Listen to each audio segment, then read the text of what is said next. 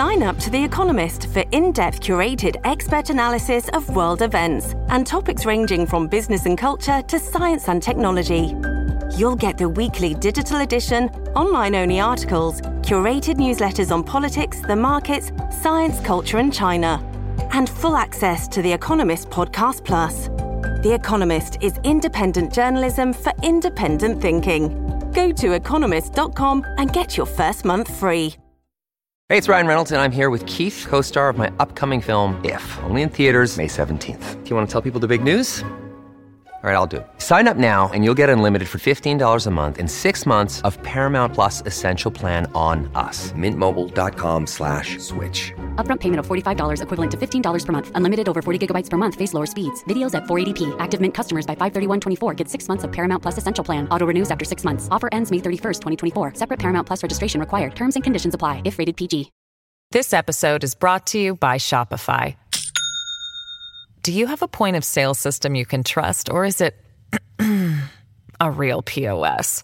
You need Shopify for retail. From accepting payments to managing inventory, Shopify POS has everything you need to sell in person. Go to shopify.com/system, all lowercase, to take your retail business to the next level today. That's shopify.com/system. Welcome to the New Books Network. Well, good afternoon, everyone. My name is Luca Anceschi, and I will be the host of your podcast on NBN Central Asia Studies this afternoon.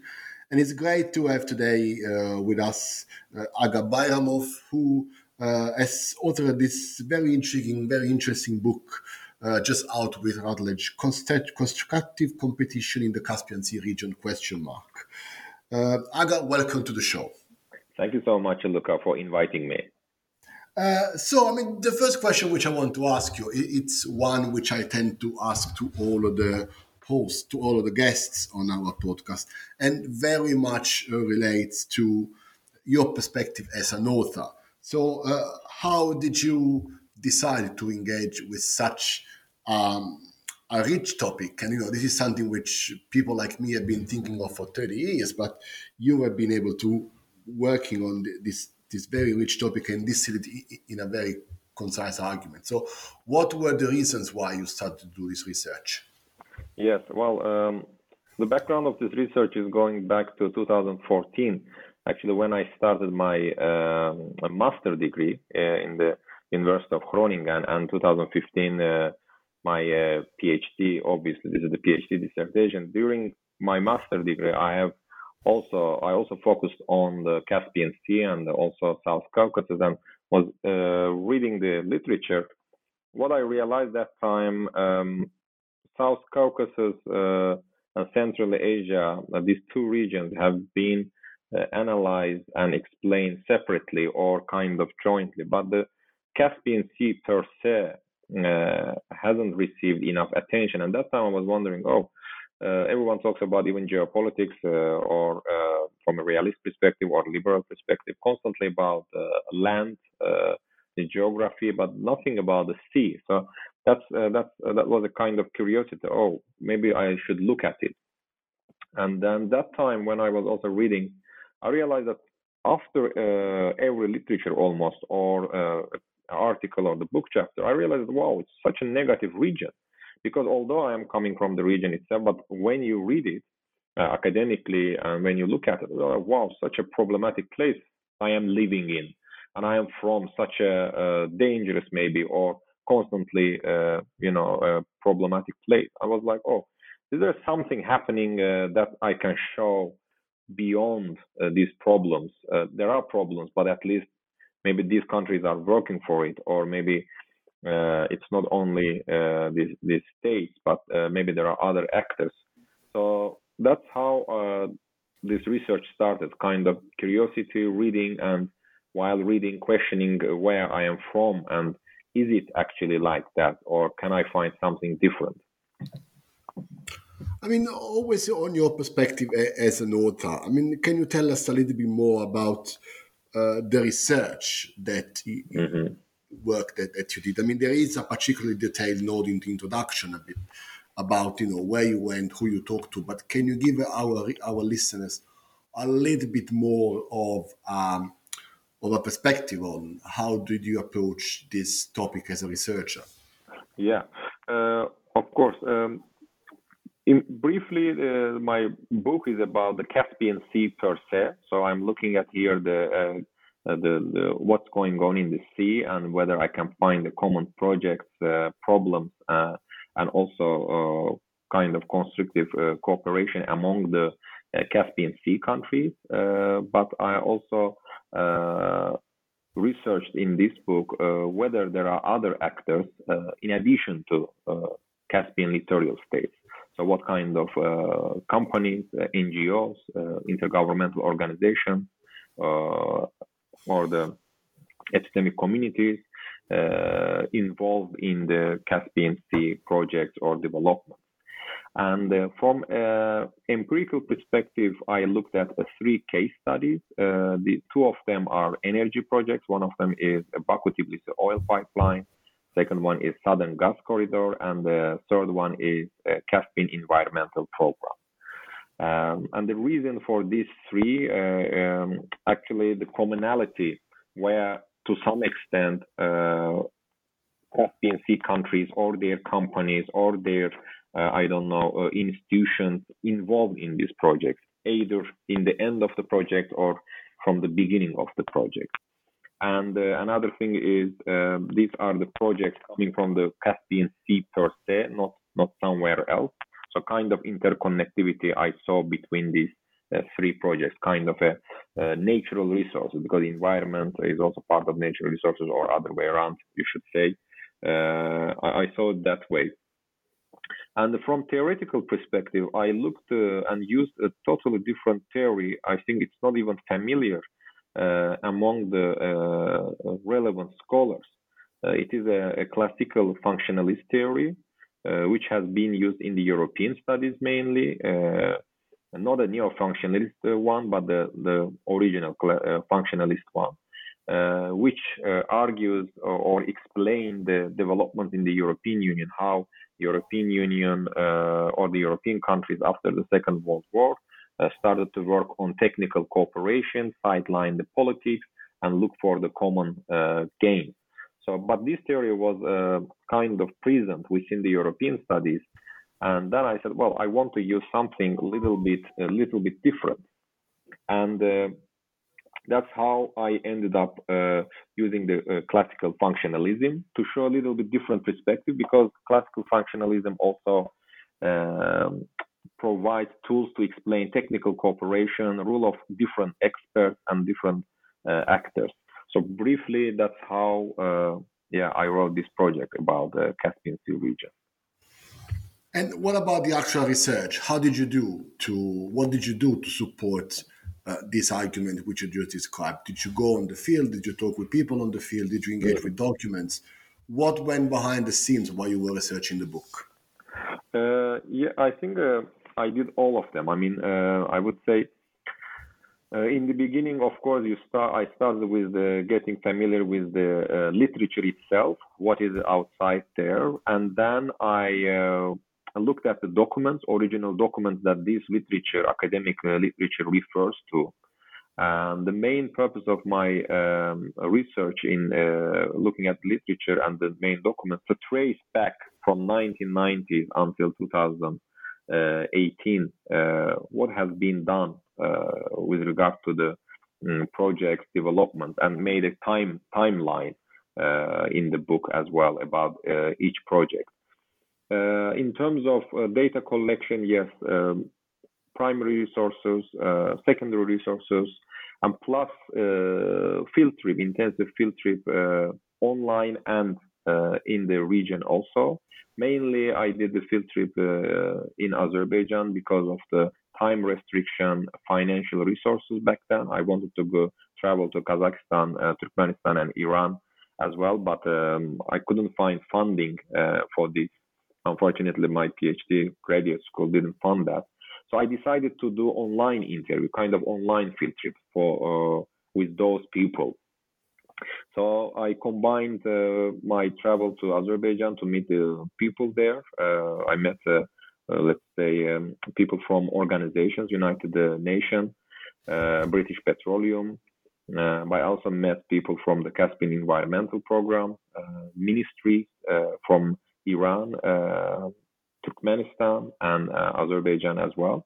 I couldn't reach Russia, although I tried to contact with them, and Kazakhstan. Unfortunately, I couldn't reach and make interview with them. I also, to some extent,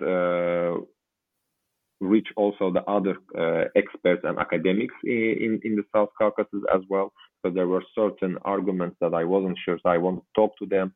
There were experts from Armenia, Georgia, Azerbaijan, academic level also. I talked to them.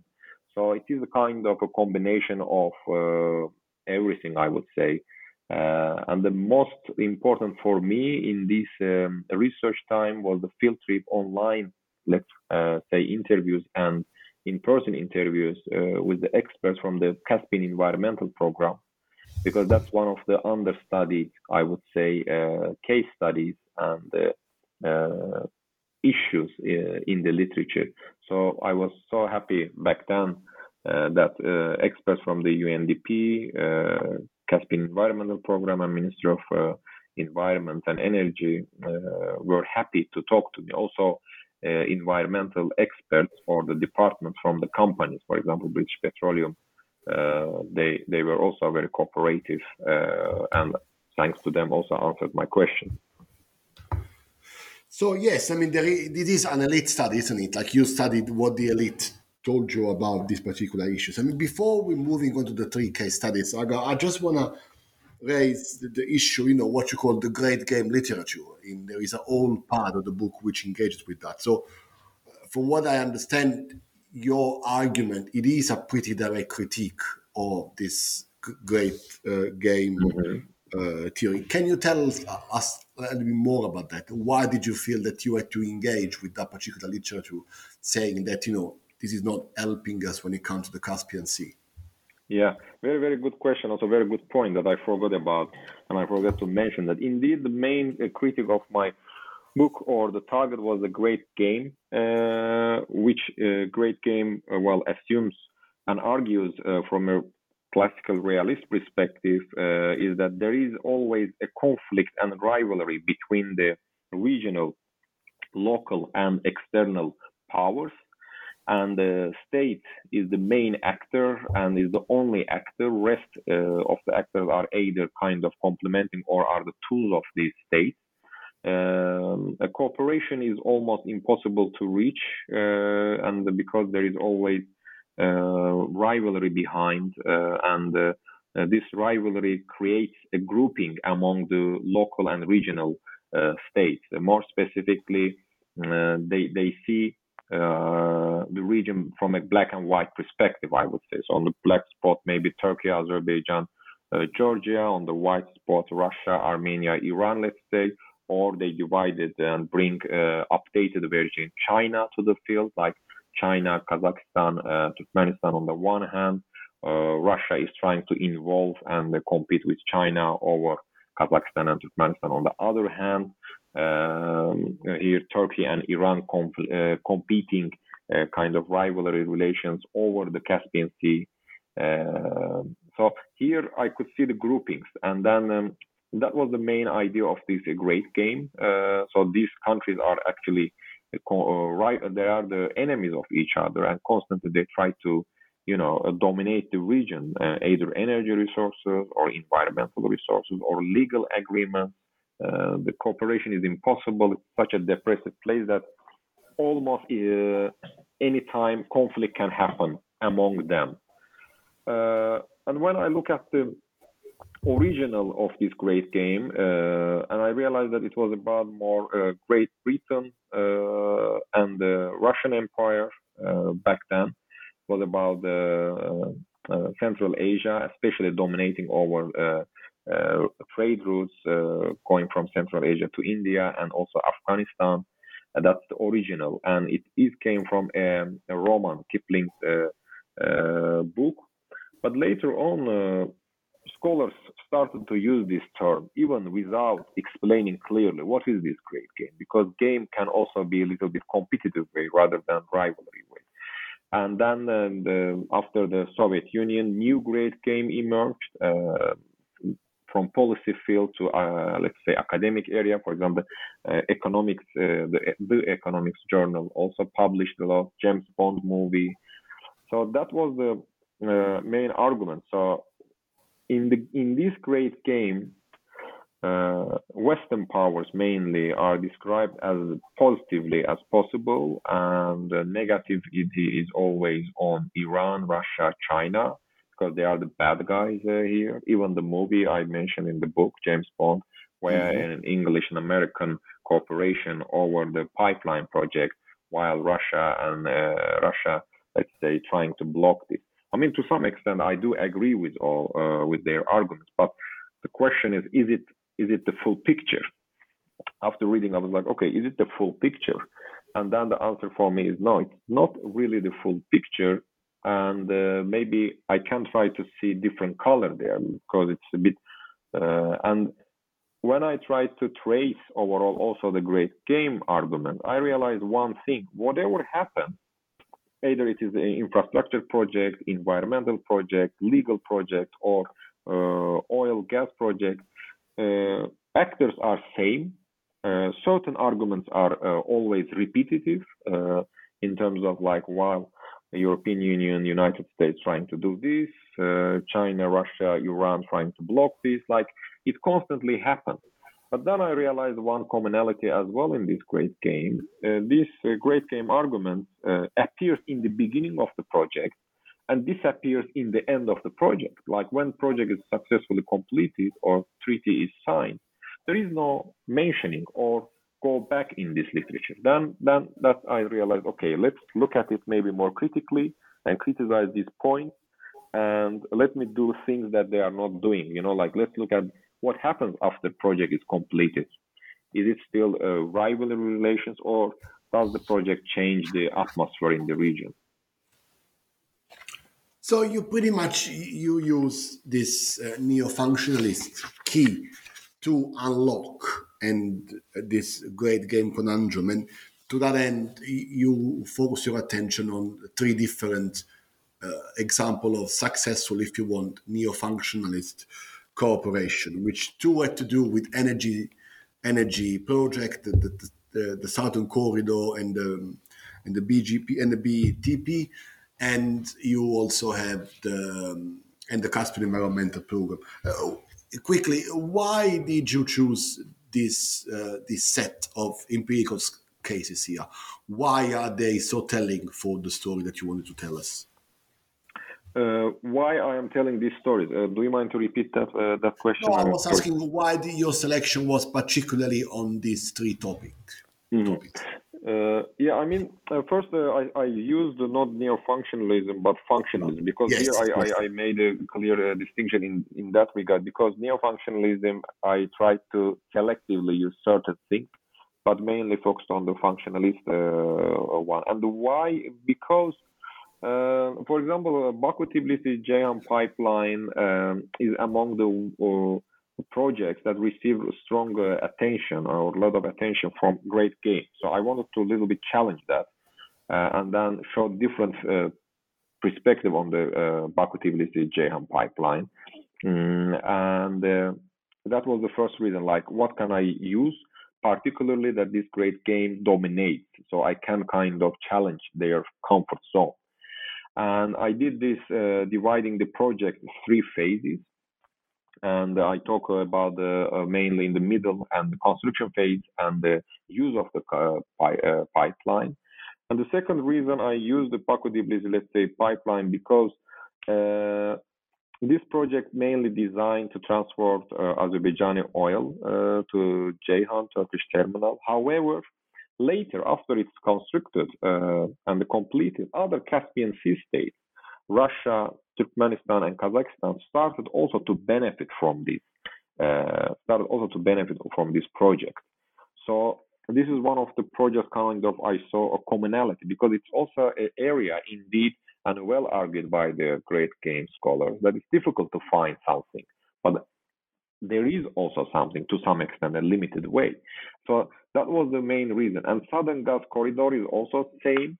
I use it because it also plays where Great Game moved and to dominate conversation there as well. And when I look at the actors from a functional perspective, okay, what are the actors? I realize that it's not maybe Iran and Russia are part of this project, but their companies are part of this project. So, okay, this project kind of shares some commonality among the Caspian Sea countries.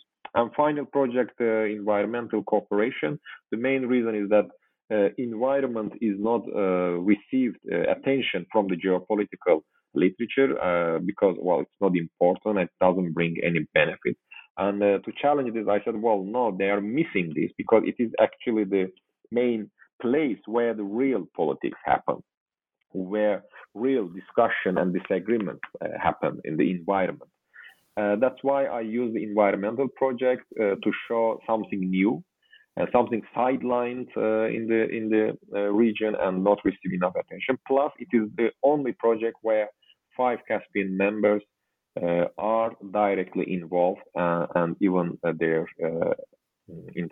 ministries as well involved in this project. So the commonality of the projects, that the projects were dominated from great game scholars, are the main reason that I focused on these 3. And final, of course, a little bit my local biasness, maybe that I speak the language and I'm coming from there and I feel more comfortable doing research on this project, considering the language and the accessibility to the region.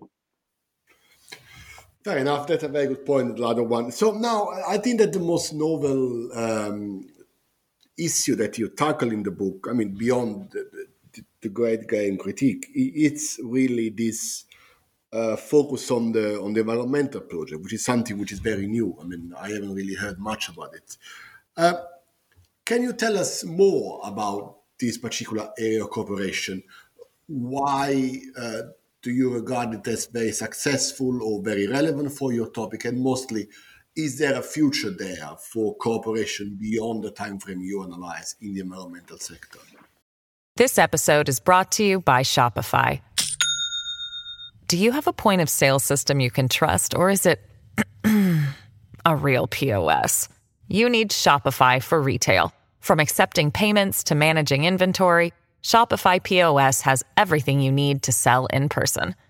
Go to shopify.com/system, all lowercase, to take your retail business to the next level today. That's shopify.com/system.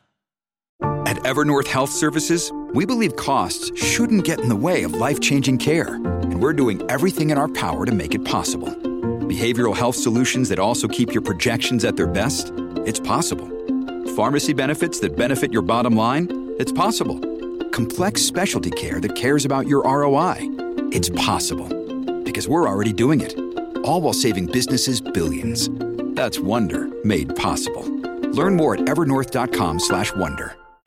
Yeah, thank you very much for especially highlighting this one as well, because among the 3 cases, I really enjoyed doing this case study. So the environmental project is called Caspian Environmental Program. Actually, this is the first common program among the Caspian Sea countries on a technical issue. As you know, in the 1990s, these countries were busy to divide the Caspian Sea, legal status, divide the natural resources. Even there was a tension among Iran and Azerbaijan, or Russia and Azerbaijan, or even Azerbaijan and Turkmenistan on natural resources. So despite this negativity, these countries still came together to work on environmental issues. However, they couldn't manage because they wanted something internationally recognized, not dominated by one of the Caspian Sea countries. And these countries decided, because Iran was taking a leading role on environmental issues, but other Caspian Sea states said, you know what, let's invite international actors because it's kind of beyond our expertise and beyond our functions, and make sure that we follow the international standards. So they invited the World Bank, UNEP, UNDP, and Global Environmental Facility to help them, actually.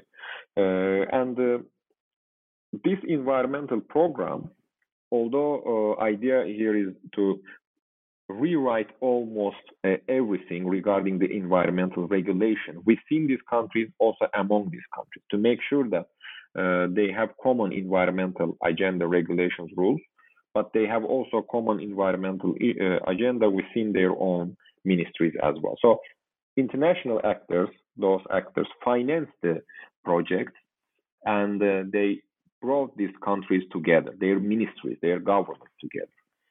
And actually, everyone was talking about the legal status, disagreement about the legal status. But thanks to the Caspian Environmental Program, Caspian littoral states signed the first legal agreement, Tehran Convention, in 2003. The first legal agreement was signed, or the document was signed in 2003 and ratified 2006 by all the Caspian Sea countries. And it was environmental document. And this document later on was also included in the legal status as well. And during my field trip, when I was talking to these people, like, why do you cooperate? What is the added value of this environment? They said, actually, this is the most geopolitical for us and most important thing, because environmental regulations can block Azerbaijan, Kazakhstan, and Turkmenistan natural resource exploration. Therefore, we want international actors to be involved and make sure that any agreement, environmental agreement, is not blocking us. So in the end, these countries are not cooperating to protect the environment, but they are trying to protect their natural resource business under the environmental cooperation. And when I talk to the institutions and financial, let's say, the providers, they said the main reason also for these countries to come together is financial allocation, because we are the one financing their ministry's projects. So that's why they are happy to come together to get this finance as well. And one condition is for this finance is to work together. Make sure that in the end, you guys are doing joint projects. In the end, we see a legal document. And when I talked to the local ministries and government, they really enjoyed. They said, look, of course, we represent our own governments and states. However, we also see each other as a Caspian family, at the ministry level. Even if our officials can disagree with each other on certain issues, we still like to keep positive atmosphere here. So this as a government level, like not as a state level, but as a government level. So that was really interesting for me to observe and to also find out. And another point they mentioned is that under the environmental meetings, because we meet a lot, we also discuss other political issues, because we attend, of course, as an environmental experts to this meeting, but there are other people also present. For example, Minister of Foreign Affairs, someone from the legal department. So during this meeting, it creates kind of socialization among these elites or among these government workers. So we informally discuss what's going on in the legal status, what's going on in other areas. That was also very, I would say, interesting finding during the interview time, that these people view differently. And final point for me is when 2018 legal status was signed, these environmental requirements, part of it, were included in it. And again, geopolitical or the great game scholars argued that environmental agreements on purpose were included by Russia and Iran in this treaty to block the future projects. However, this is very, again, oversimplified argument they made, because they forgot that the environmental kind of discussion, debate started already in 1998. So it's not something one time happened, but step by step established. And funny thing for me is that when environmental, let's say, regulations were, let's say, sponsored by the European Union or the United States, scholars argue and see this differently, positively, or they care about the environment. But even if this is sponsored or favored or, let's say, supported by Russia or Iran, geopolitical literature immediately see here a different perspective. I mean, that was also for me a purpose to show how environmental cooperation is perceived and what is actually really behind all of these agreements and treaties. Well, that was the culmination point. 2018, legal status was signed after more than 50, let's say, meetings between the ministries, and this agreement was part of it. And still, yes, when we look at the future, this project continues. Now, the main idea is to look at the Caspian pollution and climate change perspective.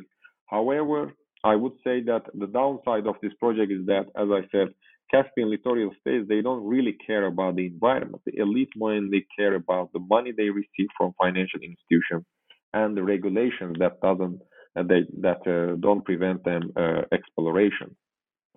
So that was the finding right now. And this environmental project also received later a strong grant, I think, from European Union. In Oslo, there is an institute, NUPI. There are some scholars, Elena Wilson and Kristen, are also doing the research on environment in the Caspian Sea. So I can really see that the topic kind of gained popularity later on. Now more and more people paying attention on this issue. Well, I think that this is one of the most interesting conclusions that you draw in your book. I mean, I am one of those scholars who was very skeptical about the environmental dimension of all of this, but your book made me rethink, and you inject this kind of Caspian optimism, I would call it, Aga. Do you think, though, that this kind of cooperation that you so well articulate and explore in the book is going to continue on? I mean, my impression was always that the Caspian is a very static, not much happens in terms of a geopolitical or geoeconomic arena, whereas Eurasia, land over land, is a much more lively environment. So you got this kind of difference, between what happens in the Caspian and what happens in Eurasia. I mean, whereas you draw a somewhat more positive picture there.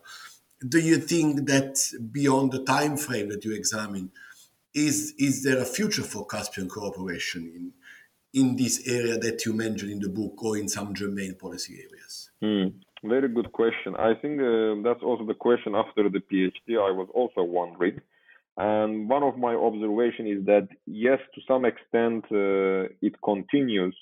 However, here, one thing we need to highlight, and as you said, Caspian Sea is part of course, the Eurasian, and it's not an isolated area. It's part of also this global development. In this regard, one of the future projects, and beyond these 3 case studies, what's happening, and that's in my interest, is the development of the ports. Right now, Caspian capitals or the Caspian Sea countries, they try to develop their own ports. There are a lot of port projects going on right now in Azerbaijan, Kazakhstan, Turkmenistan, to Iran and Russia, to increase the transport, ferry transport, and also to increase the transportation among the Caspian Sea countries, but also to increase the transportation among China and Europe via Caspian Sea. So yes, one of the future projects and ongoing case studies right now is this port project, how Caspian Sea countries looking at the ports, and indeed these ports are very interconnected. If, for example, Azerbaijan developed its own port, high-tech standards, and Kazakhstan or Turkmenistan doesn't do that, it doesn't make sense in the end, because you will have always a delay. You depend on kind of other country as well. If they function good in their own ports, it will also bring you benefit and more help in terms of time, in terms of logistics. Another thing related to this is the One Belt, One Road project, and Caspian Sea countries also trying to cooperate, maybe each other, but kind of economically compete with each other in the One Belt, One project as well. So that is also part of it, because that's the main project they are trying to join, and also it's the main project they are trying to advertise the importance of the Caspian Sea. Beyond this, I would say recently, actually today, Azerbaijani president traveled to Central Asia, and we can see that Azerbaijan also has increased its involvement in this region as well. Not only these countries, Kazakhstan or Turkmenistan, trying to involve in projects in the South Caucasus, but other way around as well. So we see interesting developments going on. And one of the maybe important aspect right now, maybe we can look at this Nagorno-Karabakh conflict, and when there was a war between Armenia and Azerbaijan, Kazakhstan, Turkmenistan tried to kind of sideline involvement in this conflict, because they are of course part of this Russian-led security organization. Like Kazakhstan refused even send troops on behalf of Armenia or send any military unit. So we can see that this Caspian family, they have their own agenda, kind of. Maybe, as you said, I am too optimistic in this regard, but here we also depend on global developments. If there is a competition and rivalry among the great powers, sometimes you feel that it influences the projects, not per se their politics, but also influence the projects in the region as well. And currently, what's going on in Ukraine kind of increase the importance of the Caspian Sea, but also influence the position of the countries, other two countries in the Caspian Sea, Russia and Iran. That's also one of the maybe interview again findings. When I asked international organizations, why did you cut environmental funding? They said, look, the problem is not the Caspian Sea or the projects or the countries cooperating with each other, but the funding is dependent on the global development, because Russia and Iran are under the sanctions, and the United States, European Union, they don't want us to finance their sanction-list countries, even if it is the environmental project. So we have to also leave the certain projects and financing them. So this is kind of I would say, the picture right now. Caspian Sea has its own stuff, but it is also interconnected global development, not an isolated region, not an isolated area. Well, Aga, thanks a lot. That was a very good point to conclude our conversation. So, and I guess that you also raise a few issues that may be relevant for your future research, and we do look forward to reading what you're going to be writing in the future. So, thanks again for being on the show. Today, we discussed together with author Aga Bayramov his latest book, Constructive Competition in the Caspian Sea Region, ? I've been Luka Chesky, and have a good afternoon, everyone. Cheers. Thank you so much, Luka, for inviting me. It was really great to talk to you, and thank you so much also recognizing this project and my book as well. It was our pleasure.